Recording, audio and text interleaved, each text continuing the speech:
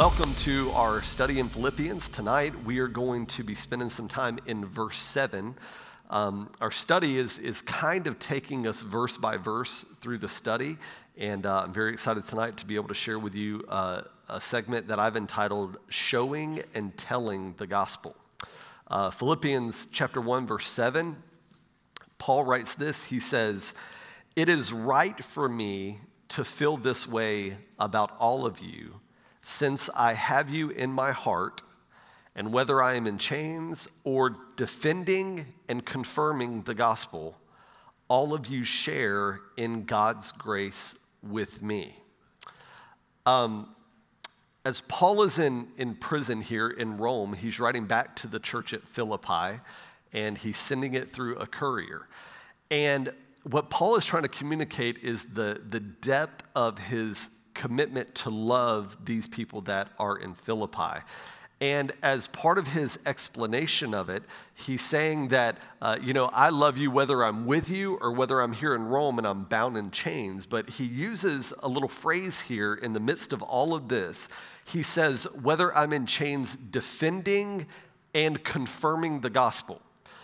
And what he is basically saying is that though he is in prison, later in verse 13 of chapter 1, we find that Paul says, listen, me being in chains has been an advantage to those who were around me who were without Christ, because I've taken advantage of this moment to share the gospel with those. And what we find later in verse 13 is that Paul says in the palace, in the kingdom of Rome, that there's what they call a palace guard. And Paul says, because I have been here in prison, it's almost as if the entire palace guard has heard the gospel because of my situation. Now, what this doesn't mean, it doesn't mean that Paul, spoke to every prison guard that came to him to give him some bread or water or whatever the case may be. It doesn't mean that he necessarily had an individual conversation with every single prison guard. What it means is that Paul was very likely an excellent prisoner, if you can be such, but Paul had a reputation for his demeanor, his presentation of the gospel, his love, his care for other prisoners who were with him. And so in that, he was finding opportunities to share the gospel. So he would have certain conversations with individual prisoners or prison guards. But the reality is this, is that it's most likely that Paul would continuously talk about the gospel and that word spread about his message that he was sharing. It's very unlikely that he shared with all the prison guards, because at full capacity, the prison guards in that area would reach about 9,000 men. Okay, so it's very unlikely that Paul would have individual conversations, but the reality is that he was sharing the gospel, and as an effect of him sharing the gospel with one person, they were really unaware that they were sharing the gospel with other people as they were talking about Paul. And so when Paul says, I've been defending and confirming the gospel, tonight I want to break down these two words, and I want to take us down two different tracks of study. These words, defending and confirming, are legal words in the Greek, okay? So the word defending is the word apologia in the Greek.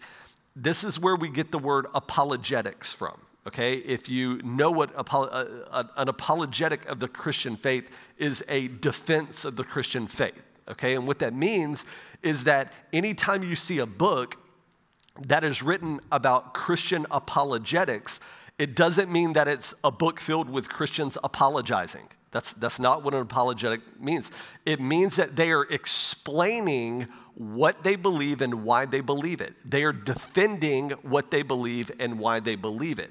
And this is what Paul's talking about. He's saying, I'm defending the gospel. They know that I follow this resurrected man named Christ, but they're asking why. So I am defending not only what I believe, but I'm explaining to them why I believe these things. And so, you'll see different books if you went to university, maybe in some high schools, they'll have you read Plato's Apology, or there are different, variations from different authors, so-and-so's apology. Again, that is not Plato apologizing for what he believes. It's Plato defending what he believes. And so this is what we find Paul doing. He's explaining not only what he believes, but he's explaining why he believes. He's defending his faith. And so for you and I, this is what that means. It means that when I am explaining my faith to another person, that is in essence me defending what I believe. Okay? When I'm confirming what I believe, it's me living out what I believe. Okay, so I have expressed and explained what I believe and why I believe it, but the confirmation of those things is viewed in the way that I live those things out. Okay, and so Paul is saying, listen, I am here in chains, but I've still been defending the gospel and I've still been confirming the gospel. And so tonight what we want to do is we want to kind of unpack these two different veins of what it means to defend the gospel, but also confirm the gospel.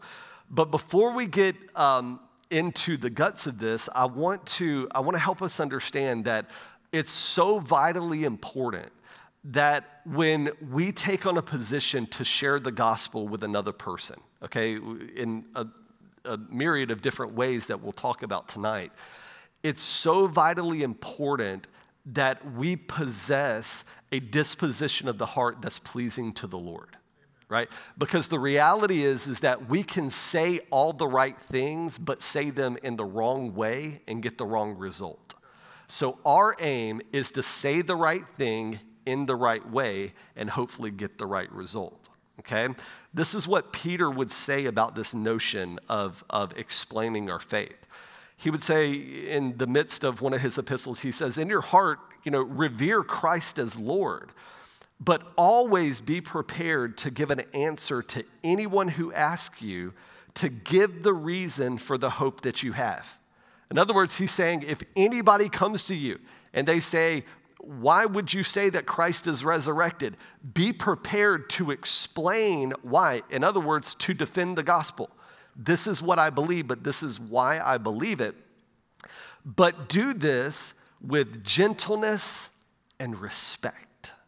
With gentleness and respect, keeping a clear conscience so that those who speak maliciously against your good behavior in Christ may be ashamed of their slander. And so it's incredibly important for us. We have all seen the street preacher, right? Which in one sense, they are doing what's right. Most of them are saying the right things, that Christ died for your sins, that there is a judgment in hell that awaits those who rebel and continuously, perpetually reject God. They're saying all the right things, but they are saying it in an incredibly condemning way. They are not doing the gospel justice. And so that's what Peter's saying. He's saying, listen, just go in. It's not your job to win these people. It's not your job to convert these people. It's your job to be a witness, to tell them what you've seen and heard, and let the chips fall where they may. Let the Spirit do his work. But when you share the gospel, make sure that you do so in a meek way, okay? So tonight what we're going to do is we're going to, again, go down these two legs. The first thing I want to talk to us about is the fact that Christians are called to share the gospel. Okay. In other words, we're called to defend the gospel. We're called to explain the gospel, to share that with other people. And tonight what I want to do, I want to give you 10 or 12 different ways, modern ways that you and I can share the gospel. Okay, I'm not going to take complete credit for these 12. I know the guy. I can see his face in my head, but I cannot remember his name. But he's a guy from the UK, and he originally came up with like 16 things that you see in the New Testament that are ways that people shared the gospel. So many of these stem from that, but I can't exactly remember which are mine and which are his, so we're just going to say they're all his. But I want to share with you all these ways that we can share the gospel in a modern way. The first one in your outline says sharing the gospel can be done through letter writing, through texting, through social media, through books, through movies, etc. Okay?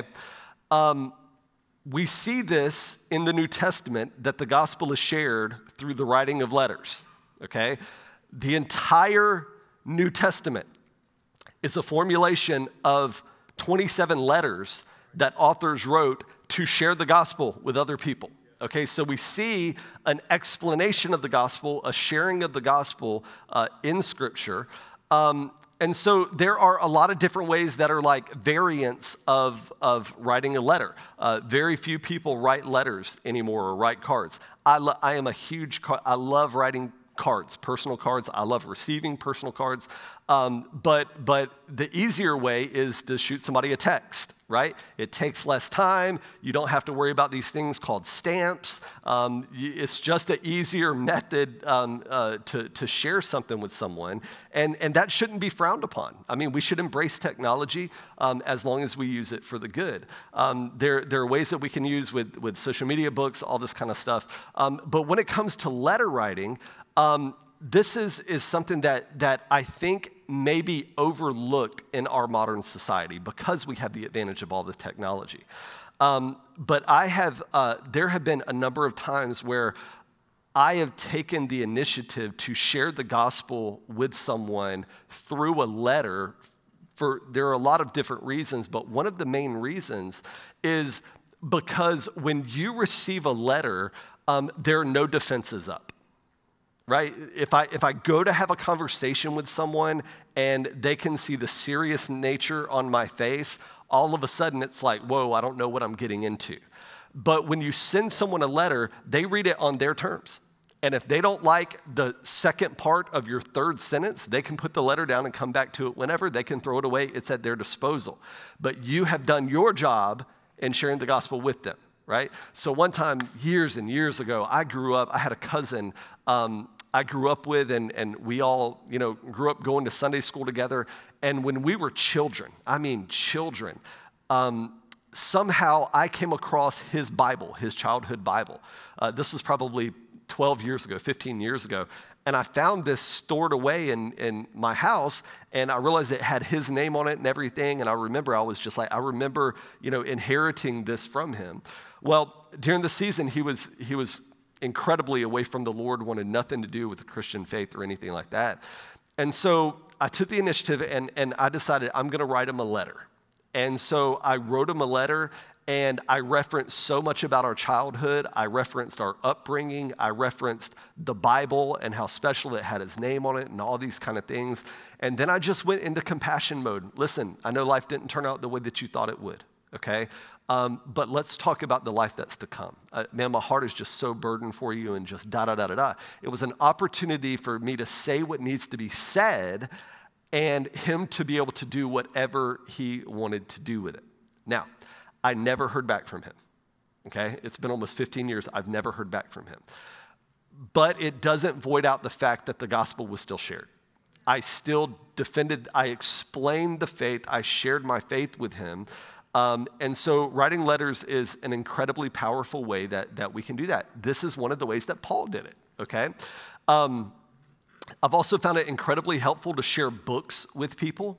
When you begin getting into spiritual conversations with people, they are probably, that's the funny thing about being a Christian. If you're a Christian, you are expected by people who are not Christians to know everything about everything that relates to not only the Christian religion, but spirituality, all types of religion, philosophy. You're just kind of expected to know. And so what I found super helpful is in my conversations with people, just to be brutally honest that I don't know. Right? I'm not going to try to talk to you about some German philosopher and his worldview about, humanism that I can't even pronounce his first name, okay? So I'm not going to engage in a conversation like that. But what I will do is I'll give you a book or a podcast for somebody who that is their field, and they have a specialty. They're very educated in that, and I'll share that with you, and through that, it's a sharing of the gospel. Okay, so there are different ways that we can share the gospel again through technology and such. I wrote on here movies. I hesitate to say this. Okay, I really hesitate to say this. But 98.8% of Christian movies that are available and made in the past, since movies, are absolutely horrible. and an unbeliever is not going to be able to identify with any of them, okay? Except for that 2.2%, they'll be able to identify. So if you find those movies, pass them on to me, okay? So I kind of hesitate, but the reality is this, is that I have seen those movies such as The Passion of the Christ that was really powerful in turning points in people's lives. So God can use any venue, okay, if we make those things available. But I'll even say this, you know what? There's coming a day where the church will no longer live on this earth. And do you know that there are going to be books and there are going to be movies and things that are left in the wake of the rapture?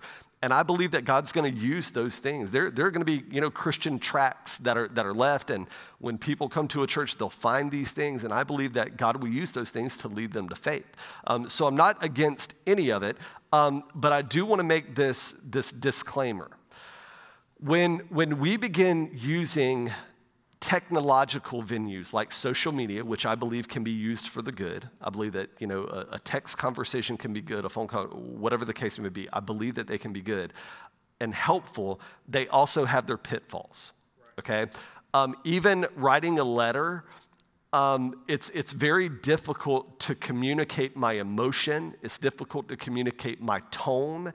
And so I can very easily be misunderstood. Okay, so it's very, very important when we use these types of venues that we go overboard in explaining our heart, not just our head, but probably more important, our heart and our emotion, our motive and why we're trying to communicate this good news with those people. Again, I'm not against technology by any stretch. I will tell you this: the enemy is using technology for his good. So why can't the church use technology for her good? With the rise of what I call TikTok theologians, these people who have never, they're not educated about anything regarding the Christian faith. All of a sudden, they have a platform to tell you why the Christian faith is inaccurate or wrong or dismissal, any of those things. So we do need people online who are able to contend with these people and to dismantle their arguments. We need that. And so I don't think those are things that we should shy away from. I just think that we need to be careful of them. As a matter of fact, our church here, later this year, we're gonna launch a new ministry. Our pastor has Life Matters, which is on the radio. We're gonna begin to branch out into different areas. And later this year, we're gonna launch a ministry we'll call Theology Matters. And we'll have short, couple-minute videos that explain our doctrinal belief, our Pentecostal beliefs, what you need to know theologically, and in an effort to defend the gospel, in an effort to share the gospel, in an effort to help people understand what we truly believe and what we don't believe. And so the gospel can be shared in all these different ways, okay? Secondly, in your notes, sharing the gospel can be done through conversations, okay? You remember the conversation in John 3 where Jesus meets up in the night with this man named Nicodemus. Nicodemus is a religious leader, and he comes to Jesus and he just starts asking Jesus questions about who he is and, this new movement. And Jesus has a conversation with him that's very honest, it's very candid, and in that, Jesus shares the gospel with that person. When we go to have conversations with people, I think, again, I'm restating, I think that we can have intellectual conversations. Let me just say, we need to be having intellectual conversations, okay? We don't need to talk about things that we don't know anything about. We need to be educated but know why we believe what we believe. So we can have an intellectual conversation with a person, but it's most important that we have a heartfelt conversation with the person. Okay, so they need to understand that the motive, the reason I need you to understand this is because I care for you, right? My soul is burdened for you. I don't want you to be lost. I don't want you to be lost in this life or the next life. I remember years ago, I had a family member who was, away from the Lord, and it wasn't a family member that I felt like I needed to write to because that's kind of my default because I love writing. But I really felt like the Lord was leading me. You need to have a conversation with this person. I didn't live in the same city as they did. And so in the course of time, I decided that I was gonna, go and see this person. And I did, and I remember we were just sitting in my truck, and I just asked them where they were in life and everything like that. I asked them where they were in their relationship with the Lord and I just looked at them and I said, man, I get it. I understand everything that you're saying, but you telling me this, you're telling me that you are willingly walking away from Christ Jesus, right? You are willingly rejecting God. And man, I just don't want that for you. I mean, I want you to really ponder what you're forfeiting if you make a decision like this. And we had a great conversation. He ended up coming around back to the Lord. It was a glorious time. But sometimes the moment will necessitate a heartfelt conversation with another person.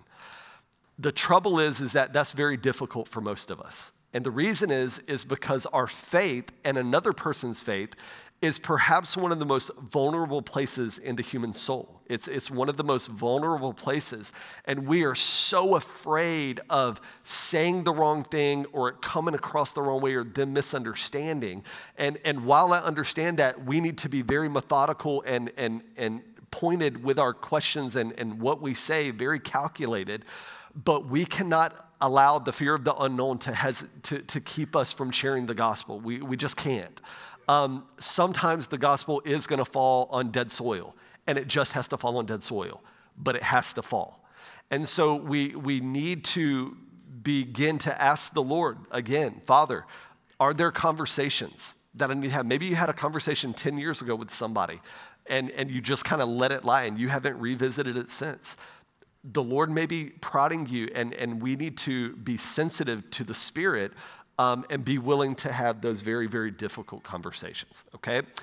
Number 3 in your notes, sharing the gospel can be done through personal stories.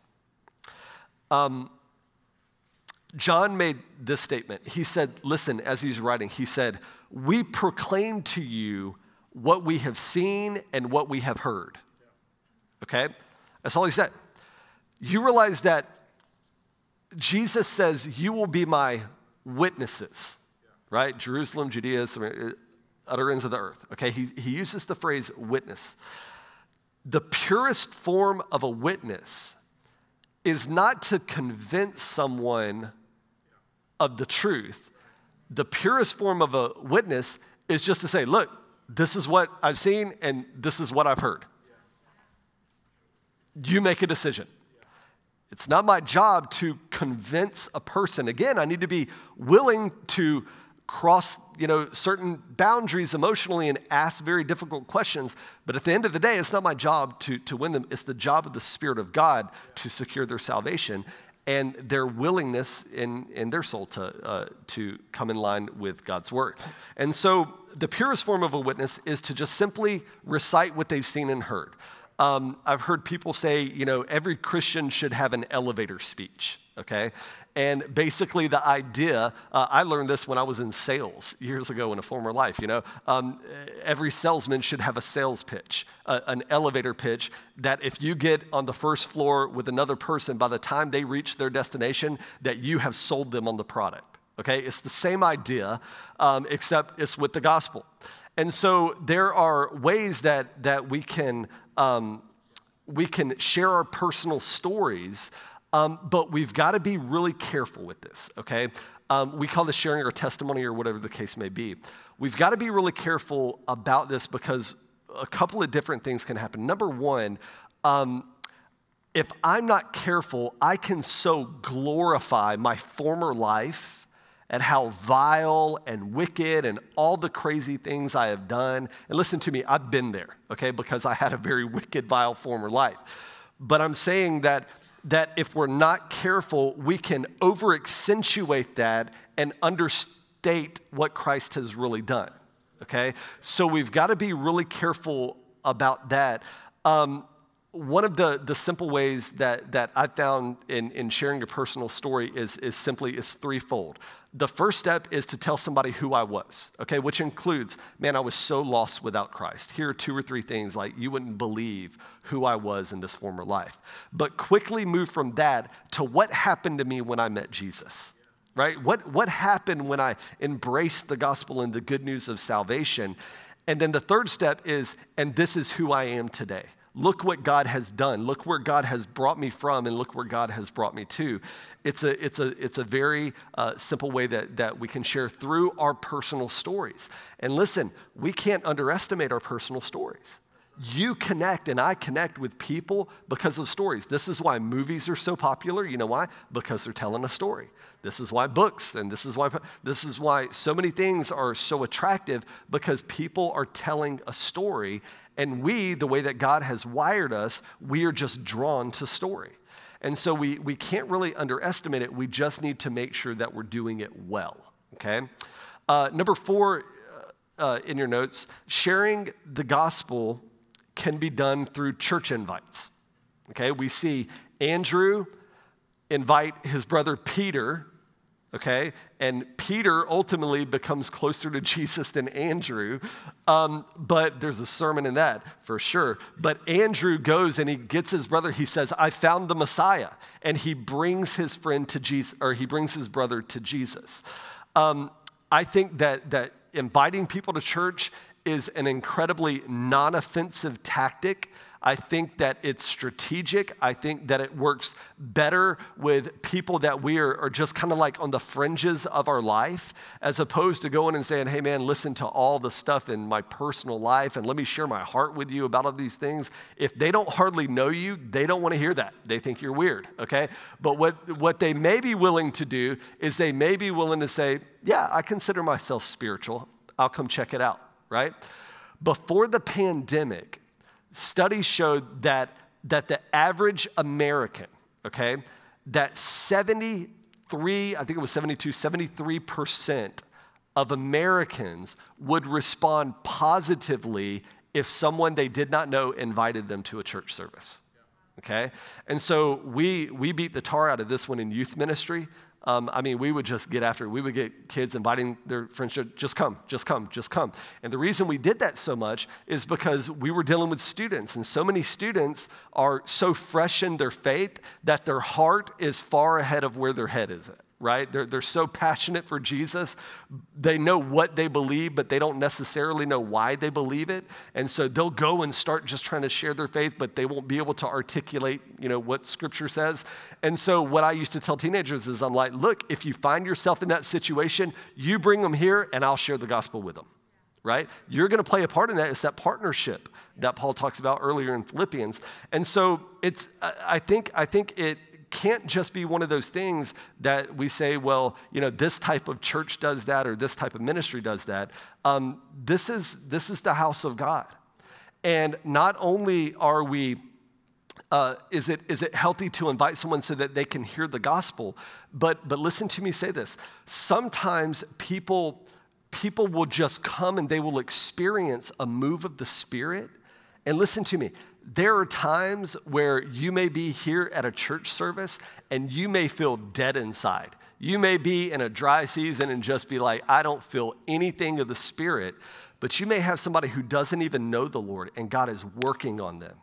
And so we can't just assume that what we are sensing is what everybody else is sensing. God is after their souls. God wants them to come to faith in Christ. And so when we extend the invitation to people, not only do they have the opportunity to hear the gospel, but they get the experience of being in the presence of God. They get the experience of what it's like to be around a spiritual family.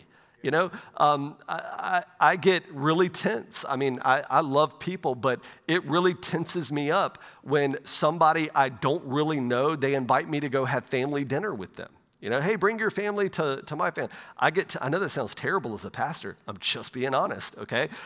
It makes me tense, and I'll go, but until I actually sit down and I rub shoulders, I'm super, super tense. But 9 times out of 10, when I sit down and I start having conversation and I'm with the people, all of a sudden the defenses fall, right? And I'm like, man, I love this family. I could be a part of this family. And oftentimes when people are invited to the house of God, that's the first experience they get, and sometimes it's the most meaningful and the most lasting. And so it's not a dead art, okay? It's not a seeker-sensitive bottle. It's the way of the Lord that we see several times in Scripture, most specifically with Andrew bringing his brother Peter. Number something else in your notes, sharing the gospel can be done through parenting. okay? Now, we see this very specifically in the life of Timothy. The Bible says that Timothy had a mother and he had a grandmother. Timothy's mother was Jewish, very religious. Timothy's father was a Greek, not very religious. But the Bible says that Timothy inherited the faith of his mother and the faith of his grandmother, okay? And so whether or not you are a parent or whether or not you're a grandparent, you have a parental influence over somebody, okay? And so I just want to encourage you to use that to the advantage of the gospel, not in a malicious way or nefarious way, but in an honest way that if you really care for someone as a child, that you can share and impart those things to them. I think that sharing the gospel through parenting is perhaps the most effective way of sharing the gospel. I think from generation to generation is the most effective way of sharing the gospel. If you're questioning how to do that, I heard a phenomenal sermon a few weeks ago called Post-Pandemic Parenting. It's on the Christian Life website. You should check it out. It's some guy, terribly good looking. I'm not sure, but anyway, go check it out if you want more information about that. In your notes, sharing the gospel can also be done through signs and wonders, okay? In the book of Acts, you see signs and wonders abundant. Even in the ministry of Jesus, you see him doing signs and wonders, and there are people that'll come, they're not interested in spiritual things, they're just, I want to show, you know? And so we see this all throughout Scripture. Now, while we cannot force signs and wonders, we can't like make signs and wonders happen, we can definitely pray for God to do the miraculous in the lives of people. Okay? And so I think that we should, when we are at school or with coworkers or family or whatever, we need to be enough in their world that we understand what's going on in their life, and we need to understand the pitfalls that they faced in their life so that we can pray for them. And listen to me. As we pray for people who are sick, and as we pray for people who are going through a divorce, as we pray for people who have financial issues or career issues or whatever the case is, listen to me. The moment that God does a breakthrough for them, all of a sudden, many people get interested in God, right? Like, can you imagine if you had a coworker, and that coworker broke their hip, right? And they're in a cast, you know, and they kind of walk around like that all day. And you go and you say, hey, listen, I just want to pray for you. I want to lay hands on you. Is that okay? And absolutely, go ahead. And you pray a mighty prayer in the name of Jesus, and all of a sudden that leg is like healed and restored. Tell me they're not going to be interested in the faith or who you're praying to. Tell me they're not going to be interested. And the reality is that people who are struggling in their marriage, if you pray for them and you offer them wise counsel and you continue to do those things, and God does a miraculous work in their marriage, they are going to come back to you because they're going to be interested in the God that you serve. And so, although we can't force signs and wonders, it's important that we ask God to give us opportunities for signs and wonders, not for the sake of signs and wonders. Hear me say that? Not for the sake of signs and wonders. Who cares? Okay? We want the gospel to be furthered. We want God to be glorified. We don't need more men and women who are elevated in places of glory. We need King Jesus there. And that's done when we elevate him. And so no signs and wonders for the sake of, but that's one of the ways that we can share the gospel. Another way closely related of sharing the gospel can be done through miraculous encounters. Okay, now this is a little bit different than signs and wonders, and I'll explain. Saul is on the road to Damascus, okay, when he has an encounter with Jesus himself. Okay, it was miraculous. He's knocked off his horse. He's struck blind. He can hear the voice of God, but the people around him can't hear Jesus speaking. Now, again, although we can't cause these miraculous things to happen, we need to be people who are asking God and pressing in, Lord, do more of the miraculous, but even if it's mysterious, just work in a certain way. And listen to me again, that's not us verbally sharing the gospel, but it's us partnering in the gospel. And something has happened as a result of what we've done for the gospel. I was talking to Pastor Glenn a couple weeks ago, and we were talking about messages in tongues, which at a Pentecostal church, what we believe is that scripturally, people are given different spiritual gifts, and a person may have a gift of tongues, which means they may use this spiritual language and speak in a dialect that's unknown, maybe in the world, but definitely to the normal context. But then we also believe that there is a gift of interpretation. Okay, so someone speaks in tongues and another person is to interpret what they have said. And Paul said, listen, when you do this, the purpose is to edify the body. It's to strengthen the body of Christ. And so I was talking to Pastor Glenn. We were talking a couple of weeks ago. And he told me about it. This must have happened before I ever came to Christian life. But he said he was leading worship, and at a certain point in worship, he said it wasn't in between a song break or anything like that. It was like dead in the middle of a song, right? Most people are courteous in the sense that if they can contain it, they'll wait till a lull moment to give a message in tongues. But he was like, this person just couldn't. And he said, when I looked back and I saw the person, he said, I could tell they could not contain it anymore. And so they just bolstered out this beautiful message in tongues.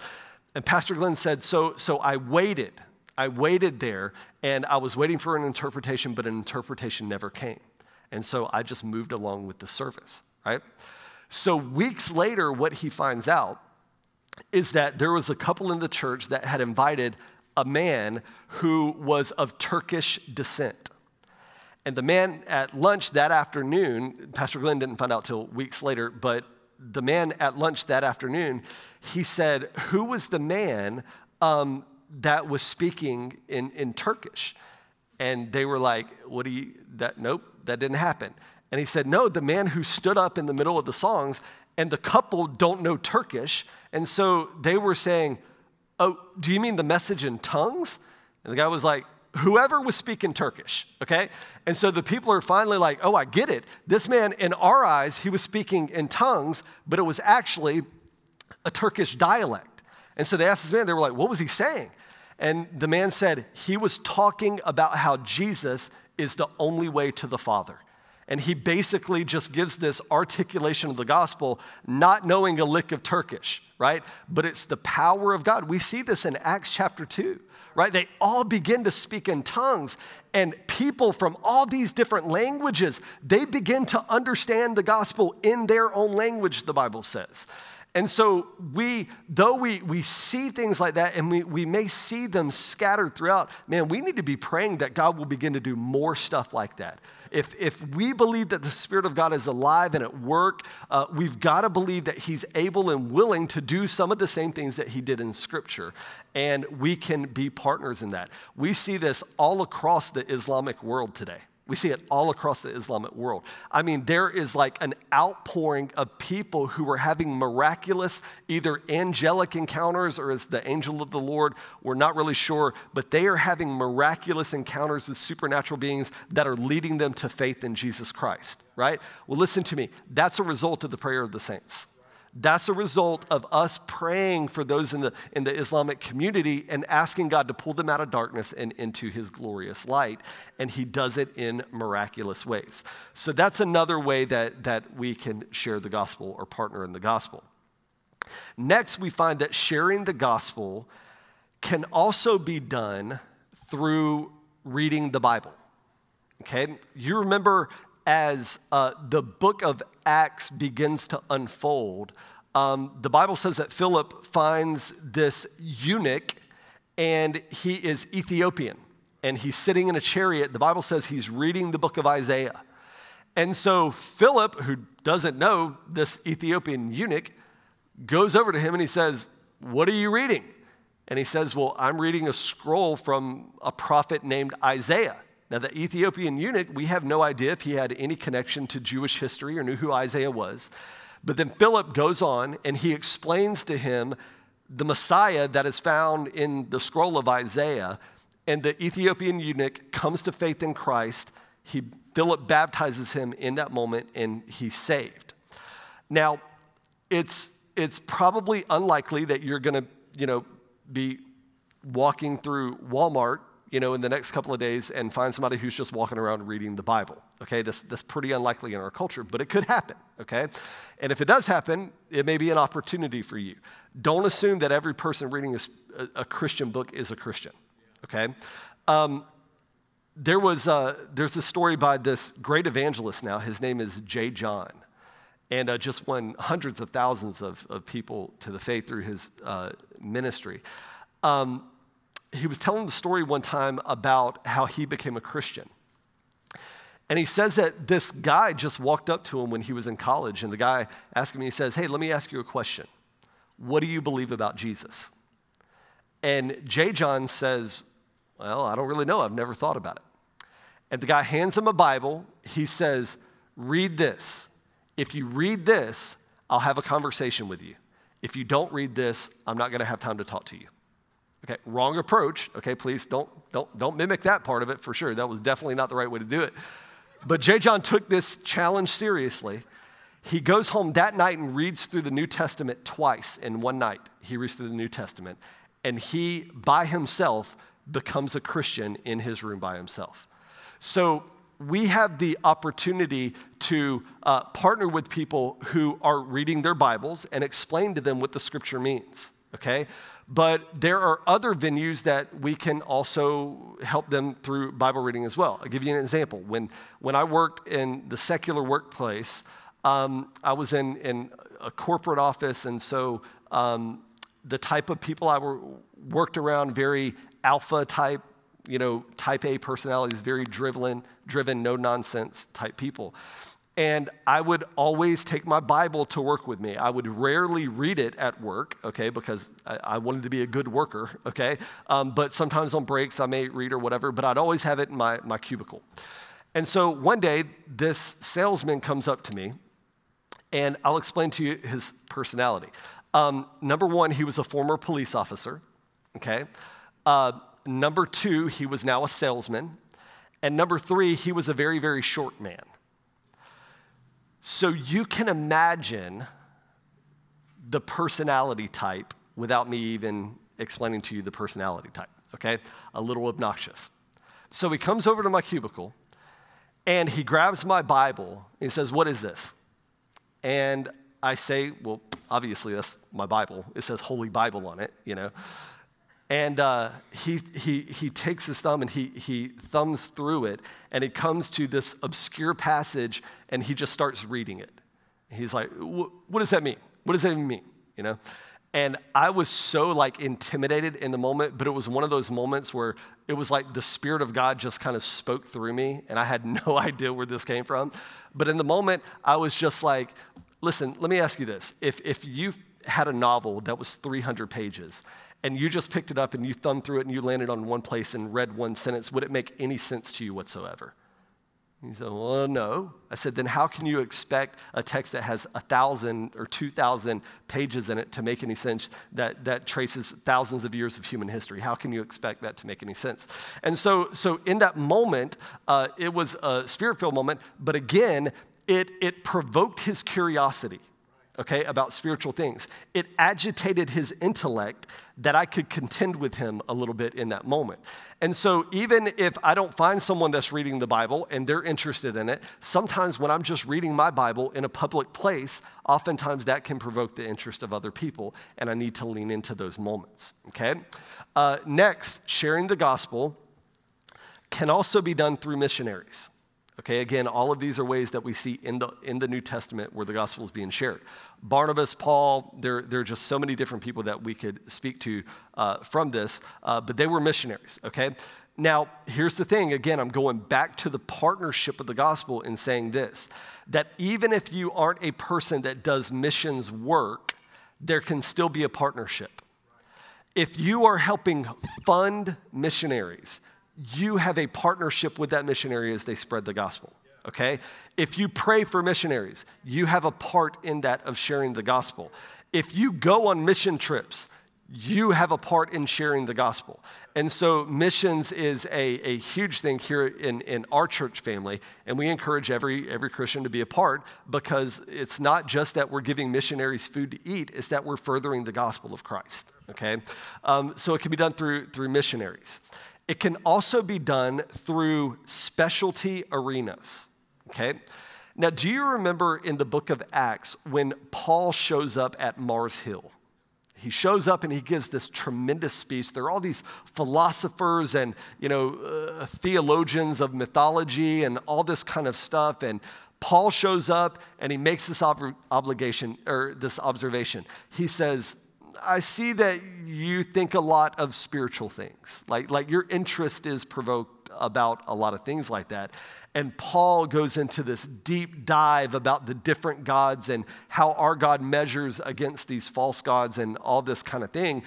And in that moment, that was in my mind, that was like Paul's sweet spot. Paul knew who he was talking to. He wasn't intimidated by their education because he was incredibly educated. He felt probably most comfortable in that arena with all these brilliant minds because he knew that he could stand his ground in sharing the gospel. And so I will say this, if you have a keen interest in a specific area, it may be, I'm not saying every single time, okay, but it may be that there is a way to share the gospel through that special arena in your life. I would even say this. I would say that if you have a very profound interest that is above other interests, I would say that you probably need to explore, is there a way that I can share the gospel through this venue, right? So let's say that you're into biology. Do you realize the well of understanding of things of the Spirit when we talk about God as a great designer and how he designed body and nature and all of these different things? Perhaps you're an engineer. There is a way that you can create analogies and you can draw people who have a like interest. You can draw them into a commonality, and it can be a venue for you to share the gospel. Maybe you like philosophy. The possibilities are endless, and this is what you'll find in Western America. You will just about find that in most venues, whether it be sports or whether it be a hobby, whatever the case may be, you will find that there are people that are already leading the way in sharing the gospel in those venues, but maybe you haven't tapped into it yet. And so I would encourage you to get out there and to learn more about your interest and how it relates to the Christian faith, because it carries the potential that you may have opportunities with people that have a common interest that you may not have otherwise, okay? So the possibility exists. Next, we have that sharing the gospel can be done through preaching and teaching. Okay, we see this all throughout Scripture. Peter at the day of Pentecost, Paul throughout Jesus' ministry, so on and so forth. I'm not going to say a lot about this other than to say that just because this is the primary way that you see the gospel being shared in the New Testament does not mean it's the only way. It does not mean it's the only way. So we need to take advantage of these different ways as well. Finally, when it comes to sharing the gospel, we need to realize that it can be done through meeting the needs of people. Okay, you remember when Jesus is teaching in a home and all of a sudden things begin to fall from the roof and everybody kind of looks up and there's this small group of individuals and they've got this guy on a stretcher and they're just like lowering him down to Jesus so that Jesus can touch and heal this man's need. And the Bible says that when Jesus did that the man became a Christian in that moment, that his sins were forgiven as well as he was healed. And so as we meet the needs of other people or we take them to a place where their needs can be met, oftentimes that is a way of us sharing the gospel, and it provokes their hearts to things of faith. And so those are maybe a dozen different ways that we can, again, defend the gospel. We can explain the gospel. This is why I believe what I believe. These are opportunities that we see in the New Testament. Therefore, as a New Testament church, as New Testament believers, these are models that we can follow after, okay? So number one, primarily in your notes, this vein is that Christians are called to share the gospel, okay? The other vein that we're not going to spend as much time on tonight is the vein of confirming the gospel. And in your notes it says this, that Christians are called to show the gospel. So it's not only that we are to share the gospel, it's that we are also to show the gospel, okay? Now, the primary way that we do this is by living a life well. It's by being I hate the terminology, a good Christian. I don't know why, but that annoys me so bad. As if there's room for being a bad, like, what does that even mean? Okay? And so I'm saying, I don't want to say be a good Christian, but I do want to say be a good representation of Jesus. Is that better? Maybe we should start saying, it's not as quick. So anyway, maybe we should start saying be a good representation of Jesus. So let me express to you, based in Scripture, just a few very practical things that I believe that to mean, okay? Number one, to be a person of generosity, okay? Be generous with your time with other people, especially, listen to me friends, especially if they're not believers and they want time with you. That is a huge indicator, and you never know the moment the Spirit may prick their hearts to engage in a conversation about the Lord Jesus. So be generous with your time, but be generous with your money, okay? Just as a reminder, we are funnels. We are conduits, and all that we receive from heaven, now we need to be responsible. Understand, I'm not calling for irresponsible generosity, but I'm saying we need to be people who are generous, and we need to view the resources that God has given us as if we were a conduit and we're trying to feed other people. So what that means is when you go to church on a Sunday and you go to Cracker Barrel, okay, and your waitress finds out, wow, you look nice, where'd you come from? Oh, I go to church at Christian Life. That means you leave a tip for that waitress no matter how poor the service was, okay? Why? Because that's probably what Jesus would do, okay? You want me to prove it? Because your service was really, really poor, yet he sacrificed his life and gave you everything, even though your service was really poor, right? And not just yours, mine was worse than yours, okay? So level playing field. But I'm just saying that we need to be generous people. We need to be identified by our generosity as Christian people. Secondly, we need to be people that are pure in our living. We need, I know it sounds cheesy, but we need to be people that guard the gates. We need to guard the gates of our eyes, our ears. We need to guard those gates, and we need to be people that walk in purity, in biblical purity. We also need to be people who are competent at work. We need to be good students. We need to be good employees. We need to be better employers. We need to be better managers. We need to be good. Listen to me. If you have a testimony that will just shatter the heavens because it's so powerful, okay? If you have that, but you are a harsh employer, guess what? They don't have ears to hear, right? Because your love did not lead the way. And so they don't care so much about your words, they care about your ways. And so we've got to be a people that are competent. Again, this is not us explaining our faith. They want to be able to look at us and just say, man, there's something different about the way that they live. They excel in all these things. So we need to be competent, whether it be at work or school, whatever. Number 4, we need to be people of our word. We need to be trustworthy people. When we tell somebody we'll do something, we need to do it. If we set an appointment with somebody, we don't need to blow them off or to forget about it. If we need to follow up and reschedule or whatever the case may be, that's fine. But we need to be people of integrity. People need to be able to trust us so that when times of desperation come in their lives, they know that we're trustworthy people. Okay? Trustworthy means that they can share things that are deep and painful and private about their lives without worrying that you're going to go tell other people. We need to be a people who are trustworthy and, as my mentor would always say, true blue all the way through. Okay? Number 5 or 6, we need to be selfless, okay? We need to learn to prefer the desires and the needs of others over our own needs, okay?